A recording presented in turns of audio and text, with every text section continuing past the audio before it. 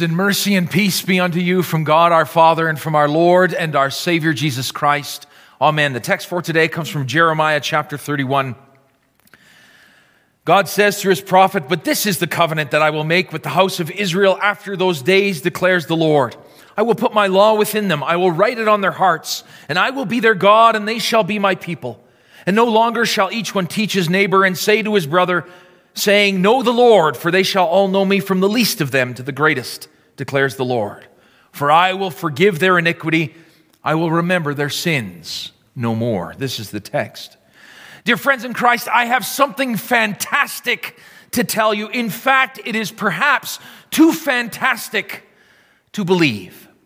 Have you ever felt or ever known that you have been guilty of breaking the law of God? Have you ever put yourself ahead of others? Have you ever pushed to the front of the line, put yourself ahead of those you love, your spouse, your children, your friends, or your siblings? Have you ever, like the disciples today in the gospel lesson, asked God to elevate you, thought more of yourself than you ought? Have you ever trusted or loved yourself more than you have loved God? Have you ever looked to your own wit or your own will to determine what you think is right and wrong? Have you ever justified your sin by saying to yourself, God, if you simply did what I want you to do, I would not have to sin? Have you ever used the Lord's name as a punchline in a joke? Have you ever cursed someone, damning or demeaning them by using God's name to punctuate your point? Have you ever half-heartedly prayed thinking, God's not listening really to me anyway, or God's going to just do his own thing regardless of what I ask for? Have you ever been right upset with God and told him off? Have you ever failed to give thanks to God for body and soul, all your members, your reason and your senses, your house and your home, your spouse or your children, or all that you have? Have you ever skipped church thinking, one Sunday, what's one Sunday? Or this hockey game is way more exciting than church is going to be? Have you ever thought that preacher just drones on and on every Sunday about the same bloody stuff? Have you ever cursed those in authority, disrespected your parents, your teachers, or your boss? Have you ever broken the laws of this land because they're just dumb laws anyway? Have you ever broken the speed limit, driven drunk? Have you ever told the police officer it was just one beer and that was a couple of hours ago?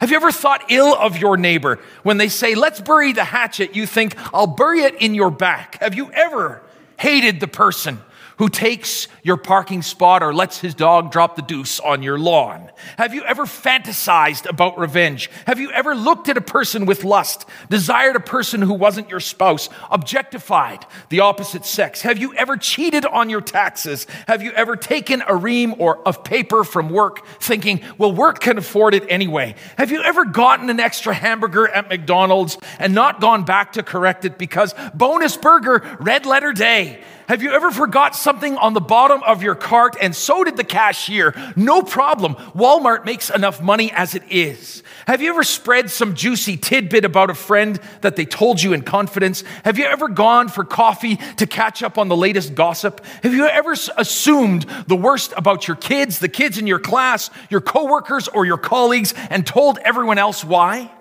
Have you ever thought or spoken ill of someone because of their race, their ethnicity, their gender, their perceived intelligence, their age, their sexual orientation? Have you ever wanted something that wasn't yours, schemed to get it away from that person, poached a great worker from another company? Have you ever broken God's law in thought, word, or deed by what you have done or left undone? Have you not loved God as you should or your neighbor as yourself? If you said yes to any of these things, I have fantastic news for you. God has made a new covenant with you, not like the old covenant he made with the Old Testament people of Israel. And why is this good news, you ask? Well, the old covenant had appointed priests, sons of Aaron, weak men, to sacrifice animals for the sins of the people, and even they themselves, since they were, as the writer of Hebrews says, beset with weakness. They sacrificed animals for their own sins. And all those sins that I mentioned, except for maybe a few, the sons of Aaron struggled with, those priests struggled with, as does your own pastor. You see, standing up here, I am in no position to condemn. I am just as sinful and as lost as anyone was.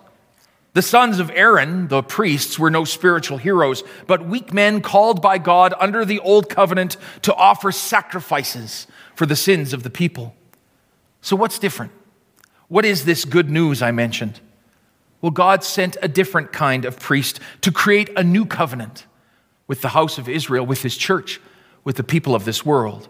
God says through his prophet Jeremiah, I will make a new covenant with the house of Israel, one where the law of God is written on their hearts, whereby the house of Israel is restored in its relationship with God, not based on the law, not based on the sacrifice of the blood of beasts, not dependent on the law being kept by men, but on, and here is the fantastic news, based on the forgiveness of sins.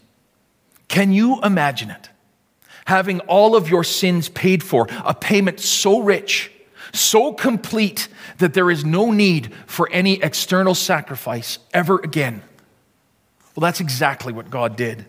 The anointed one and the appointed one, our true high priest and sacrifice, Jesus Christ, came to put an end to the old covenant and put a new one in its place. Jesus was the sacrifice that would end all sacrifices, a new covenant to fulfill all the old covenants. Christ came as high priest and sacrifice to shed his blood on the cross, to give his life as a ransom for many, to pay for sins, one man for all mankind, one moment in time to pay for sins of all time. Under the old covenant, the law would ever be before you. It would be saying, keep the commands, keep the commands, keep the commands.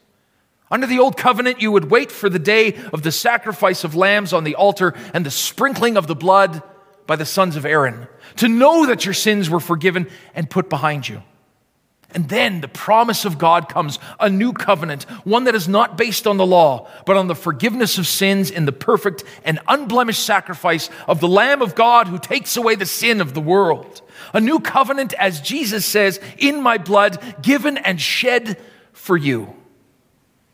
The once and for all sacrifice of Jesus Christ on the cross forever puts the law and its demands behind you and puts in front of you the cross, the forgiveness of sins, and life everlasting. All of those sins I mentioned at the beginning, in fact, any sin of past or present or even future, forget about them. God has. For the sake of his Son in his blood given and shed for you in the new covenant, he forgives all your iniquities and remembers your sins no more. Amen. And now let us pray. The peace of God, which passes all understanding, will guard your hearts and minds in and through Christ Jesus unto life everlasting. Amen. Hi, Pastor Cy here. I hope this message was encouraging for you. At Riverbend Lutheran Church, our goal is to support Christians in their daily walk with God and in proclaiming the love of Christ to a lost and broken world. We're a small and inviting congregation welcoming any and all who are sinful, hurting, seeking, or simply broken. Whether you're already a Christian and are looking for a church home, or you're undecided about your faith and looking for answers, you are welcome here. We have a number of programs for all ages and walks of life. Sunday mornings we have worship followed by educational programs for all ages. Please join us. For more information, you can visit us online at www.riverbendlutheran.com, call us at 780-430-7382, or email me at pastor@riverbendlutheran.com. Better yet, stop in for a visit. Until then, may the Lord bless you and keep you. May the Lord make his face shine upon you and be gracious unto you. May the Lord look upon you with his favor and grant you his peace.